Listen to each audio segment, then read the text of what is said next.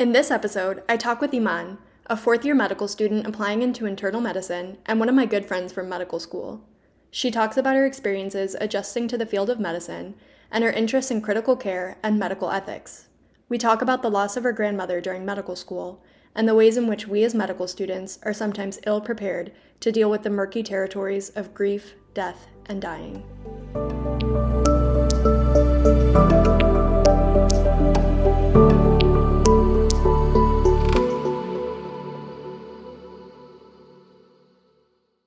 Hey, Eman, thank you so much for agreeing to be on the podcast today. We're happy to have you. Thanks for having me.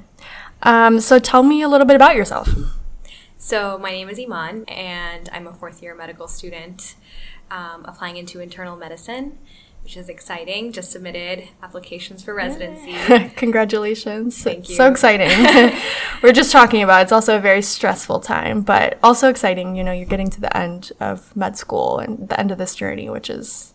it's like a big accomplishment. Yeah. It's like the end, but also the beginning. I know, it's like the beginning of the rest of your life. Yeah. But you're right, it is the end of like a very interesting and difficult 4 years, but also like very rewarding 4 years. Tell me about like your journey into medical school. How did you decide you wanted to become a doctor? Yeah, so I went straight through from undergrad to med school, and I think my journey to medical school was pretty conventional. I think it was like the cerebral aspects of medicine that kind of like were interesting to me, and the idea that you can like solve people's problems with like a very specific skill set and apply, subjects that I liked, which were science and the humanities and things like that. But I think now in medical school, I have definitely found different interests that have driven me to like want to stay in medicine and help me kind of find where my interests actually lie. But I actually think it's really hard to have that clarity when you're in college, like applying to medical school. I think a lot of people actually I at least did not know what I was getting myself into when I was applying to medical school. Even though I have physicians in my family and I feel like I did have that exposure to the field, I don't think anything really prepares you for medical training until you actually go through it. Yeah, I agree. I took 1 year off in between undergrad and med school, and still, like, I don't think anything really prepared me for the process. You kind of like, you're driven to go down that path, and you're like, yes, I'm going to do this. You're so like gung-ho about it, but you don't know what to expect. And it's almost like, for me, it was like a culture shock. Like, I was like, oh, wow, like it's almost different than I expected in a lot of ways. So I think it's just like the challenge of it and the dedication that you have to give of yourself, especially for patients, is something that is unexpected and you have to kind of get used to, but also rewarding. For sure.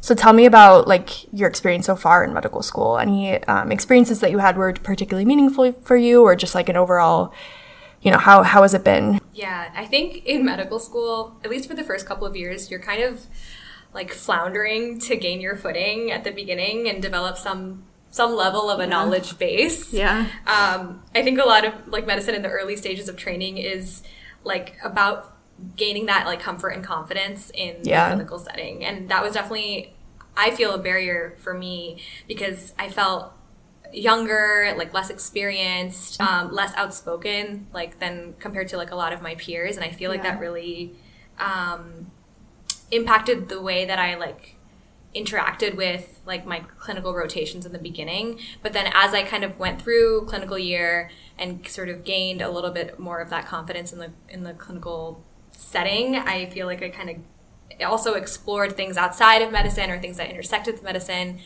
I felt a lot more confident and comfortable in my career choice overall. And then I explored things like outside of clinical medicine. I did some work in clinical ethics, which was really cool. And then I also spent an extra year doing my MPH, which was a good sort of perspective into like the greater health systems level issues that impact patient care. So I think all of those things were all very meaningful for me.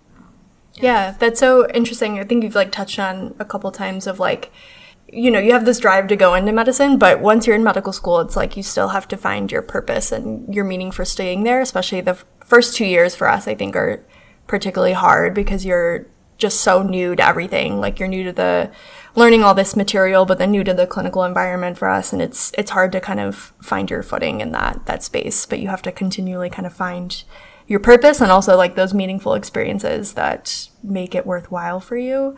And you talked a little bit about the different things you did in medical school, but I first want to ask like what specialty you're applying into or you just applied into and how you decided on that. Yeah, I just applied into internal medicine. I feel like it was a diagnosis of exclusion. I feel like I went through everything, liked everything. And I also think internal medicine was my last rotation. And I think I really feel like my mindset going into the rotation and kind of having the experience of clinical year under my belt really did impact my outlook and made me enjoy the rotation the most. So I think it was partly like, yes, I love internal medicine, but also because I was like in the right place at the right time, I feel, by the end of my clinical rotations.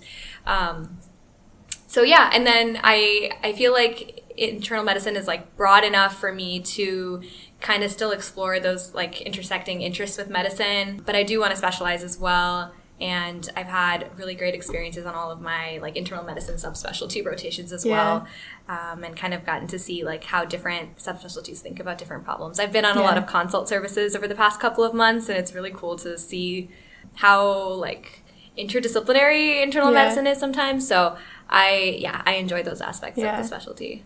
Are there any specific subspecialties that you're interested in, or are you still like open-minded to any of them? I really enjoyed my ICU rotation, my ICU sub-I.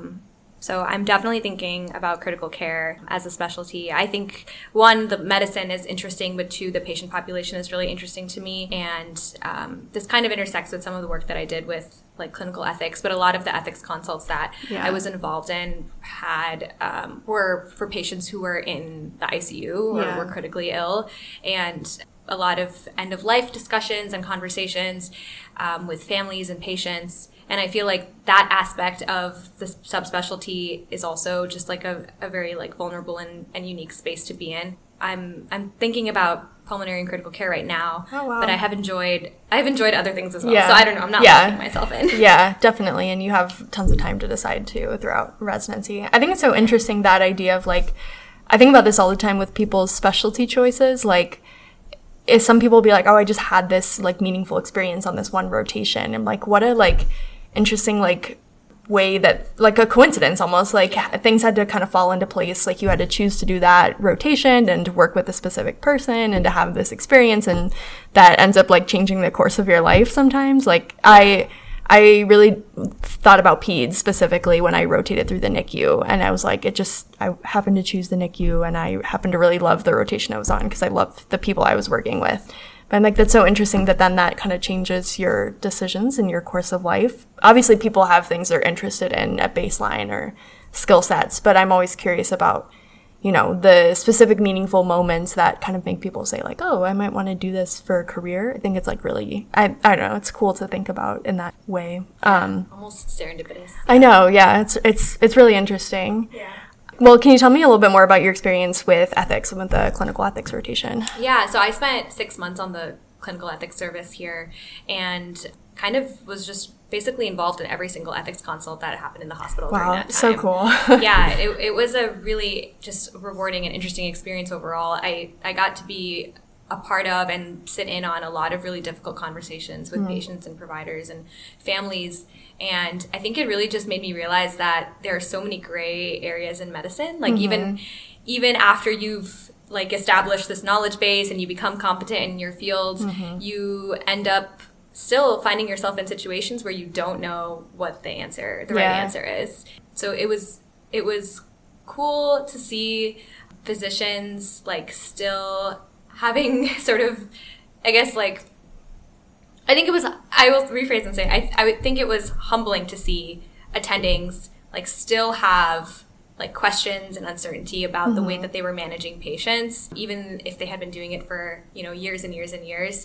And so I think like as like the ethics committee, you kind of serve as this third party that is providing input without really being involved in like the actual clinical decision making of the case. So yeah, I feel like I got to see some very like difficult moments that patients were experiencing and also learned a lot about like how to communicate in those times and how to be empathetic in those situations. For those listening who maybe don't know, like what sorts of things does the ethics service get consulted for? Like I'm even curious myself because I think the only times I've really seen ethics maybe getting involved or talked about getting involved is in like child abuse cases where there's kind of sticky issues regarding like medical care and who's like the medical decision maker or like, you know, things like that. But I'm curious what other sorts of things ethics gets involved with. Yeah. So I previously mentioned like end-of-life decision-making, sometimes when patients and their family members might have different ideas of what a patient should be doing at the end of life in terms of like continuing like aggressive medical care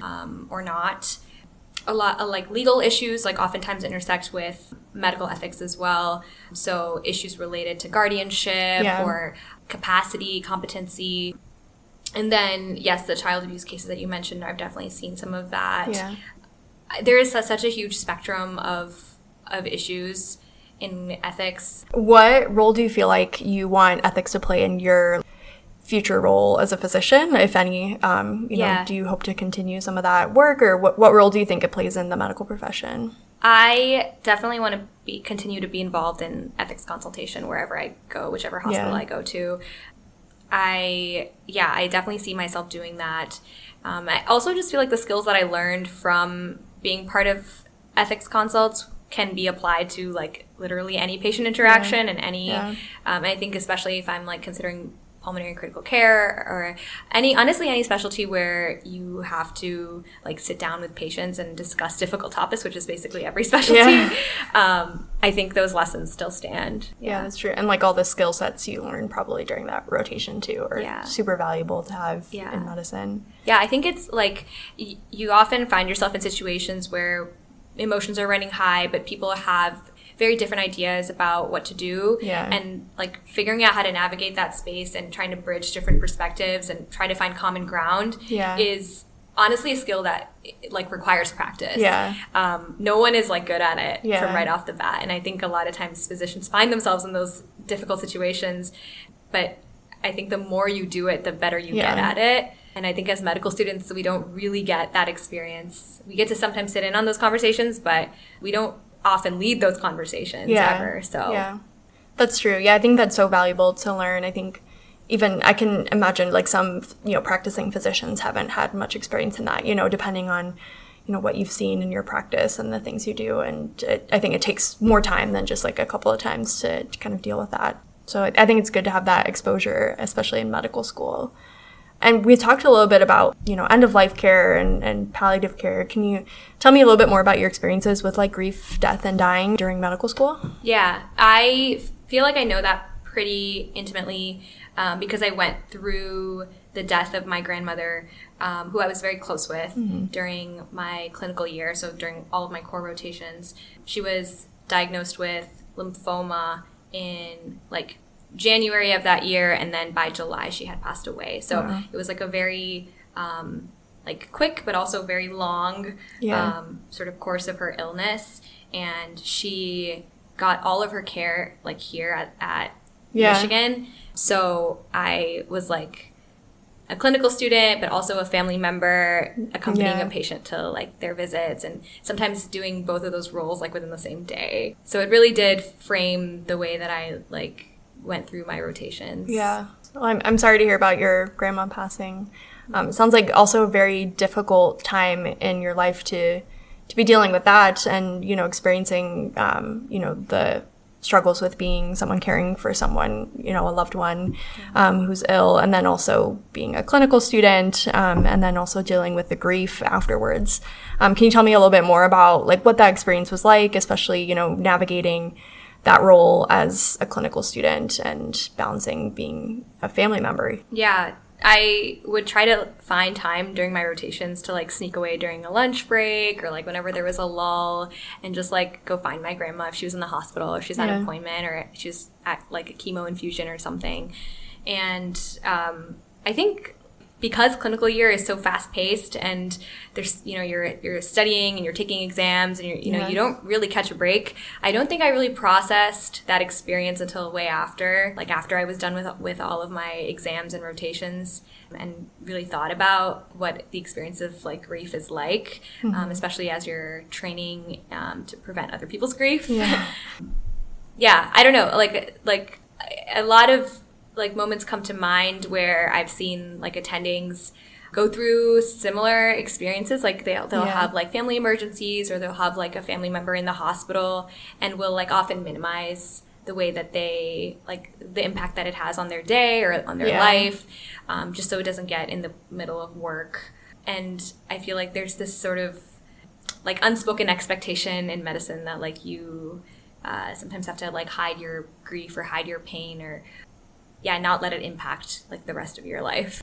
Which is, it's kind of crazy when you think about it, because I mean, as future physicians and as medical students, we've potentially seen patients die or see other people's grief all the time, and we that's something we'll deal with throughout our career. And then as human beings, that's also something that we'll experience. Everyone experiences loss and grief at some point in their life, and it's interesting to think about how we normalize grief as a part of the death and dying process as physicians, but then can't experience it ourselves, or don't feel comfortable experiencing it because we're in this profession that kind of demands a lot of us. I wonder if you've kind of like thought about that kind of double standard for physicians, and what it means that obviously clinical year is really busy, but what it means that you had to postpone thinking about it or processing that grief until a time when it was less busy for you. Yeah. I think medical training really teaches you how to compartmentalize.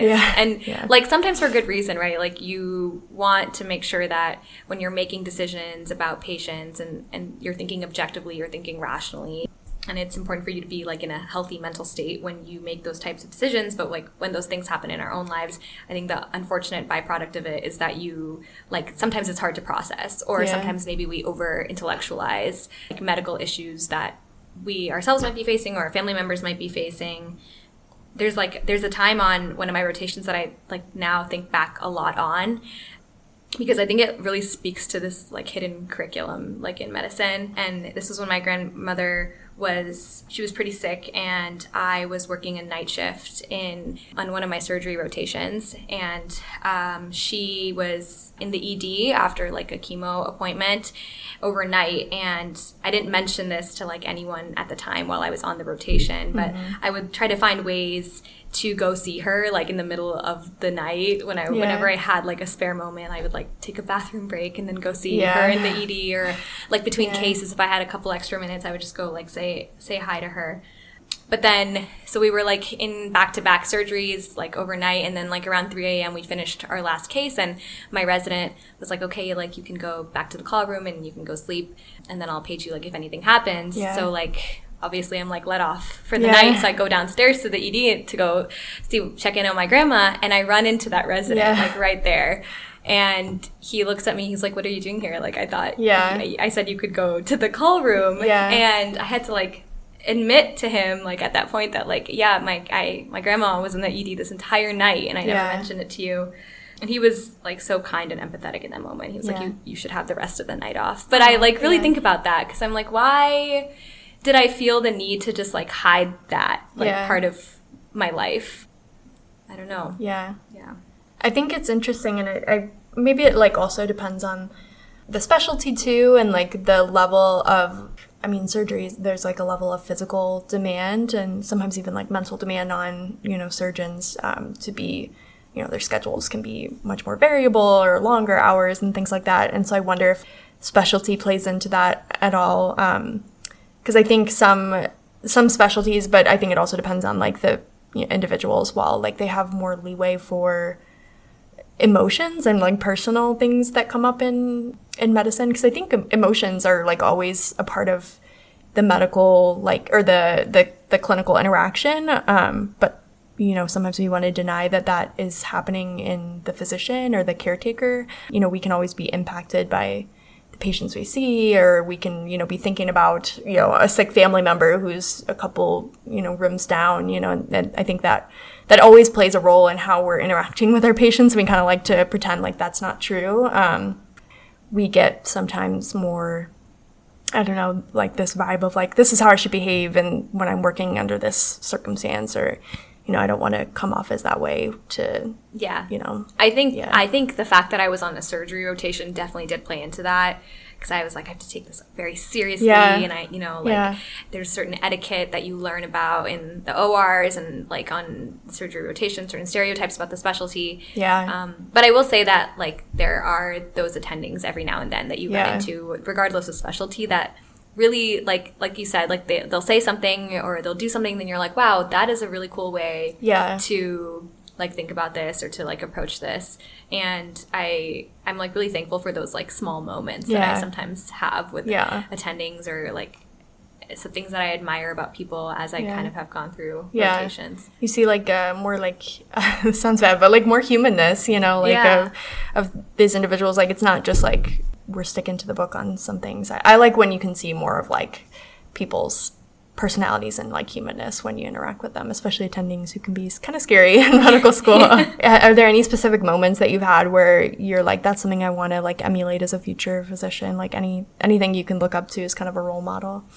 I think I really, as I've completed my like core rotations, I'm moving now into these electives and sub-Is and things like that, I've really been paying attention to bedside manner. And I think that is really what puts or distinguishes a like good physician from a great physician, is like those extra couple of seconds that you do spend in the patient's room when you like make sure that all of their questions are answered, even like delivery of information in sometimes like very life-altering information, or like a confusing diagnosis, the way you talk about it, the way you discuss it. I think like just certain words and phrases really go a long way. And I think like sometimes I just think about like how vulnerable like it must feel to like be in the bed like staring at a bunch of people. Like you're already like laying down, you're kind of just like out, I feel like if you put yourself in the patient's position, it's really scary to be surrounded by like all these people who like know more about your body than you do. So I really have like, and not just like attendings, residents, like nurses, like I feel like people that I like work with, I try to pick up on like little things, whether it's body language or verbal language, that they say that like I noticed made the patient at ease or made the patient feel comfortable. It's like this other aspect of medical school knowledge, like the body language, like verbal, how you communicate things is super important. I feel like I've noticed myself doing that too, like watching how people communicate things, which is like, I love like getting to be the one who's like seeing the patient, interviewing, like doing all that. But sometimes I just like to watch someone else do it, because you can learn a lot. Like you learn how they do it, and you could say like, oh, I like how they did that, or I would like switch how they did that. Like I think it's really helpful to be able to see other people do things. I actually think there was only really room for this type of learning like after I had learned the bare minimum of like medicine. I feel like now I'm more attentive to these details after I've kind of completed like all my board exams or whatever. Because now you're like, oh, I'm going to be doing that. Like, taking on more of that responsibility soon, going into residency. There's something about like also having been a patient or being like a family member or a loved one who's also a patient. Like you kind of get to experience it as consumers of healthcare as well, and you get to see, how people do things and, how they provide care. And I think that can be also like very vulnerable, like being in a position where you're no longer in the seat of power, but also really rewarding when you have like really good care and can see, people doing their best to provide, really good care for you or for your family member, which I also think is something that, provides another aspect of learning for like medical students or like anyone going into medicine too. Like you get to learn by being in that position too. But I don't know if you felt like that was something that was also played a role in how you kind of like thought about yourself as a physician as you like were going between these roles of like medical student, but also like the loved one of a sick family member. I think now like I see patients, and when you've gone through an experience like that in your life, you like see those people in your life as your patients. Like I will like catch glimpses of my grandma or like other people that I've like that I've seen gone through like medical issues in like all of the patients that I meet now. And I feel like it does humanize like the experience a little bit when you are able to relate like on that personal level. Yeah. And then how do you feel like your like sense of professional identity has changed over the course of medical school? I know it's kind of a weird question, but I feel like me at fourth year, I'm like, wow, I've grown so much throughout these last 4 years. So I'm curious to hear your thoughts on how that's kind of changed throughout medical school. Yeah, I do feel like as I progressed through medical school, I did find myself like through medicine. I do feel like my identity at this point is like pretty intimately linked with being a medical student and like now like a like a medical trainee, and not in the way in which it's like, oh, my career is my life and my life is my career, but I do feel like I grew a lot personally through my profession. Yeah. Which is I think what I think that's a blessing, you know, in a lot of ways, because I think like I've always wanted a profession that pushes me to be better, like a better person. And I think I really like see that happening in medicine. That's so beautiful. I really like that. Well, I think it, you know, when you put so much work into something, it really forces you to like confront why you do it. You know, like you spend so much time in the hospital, you spend so much time studying, you take these like long exams. Like that stuff is not really sustainable unless you have like a deeper purpose or like you found a reason to continue or to be there every single day. And so I almost feel like you're kind of doomed if you don't, you know? And I think that's like a reason why there's so much burnout in medicine is people lose that sense of purpose. Like they can't find what that is for them specifically, because I think it's different for everyone.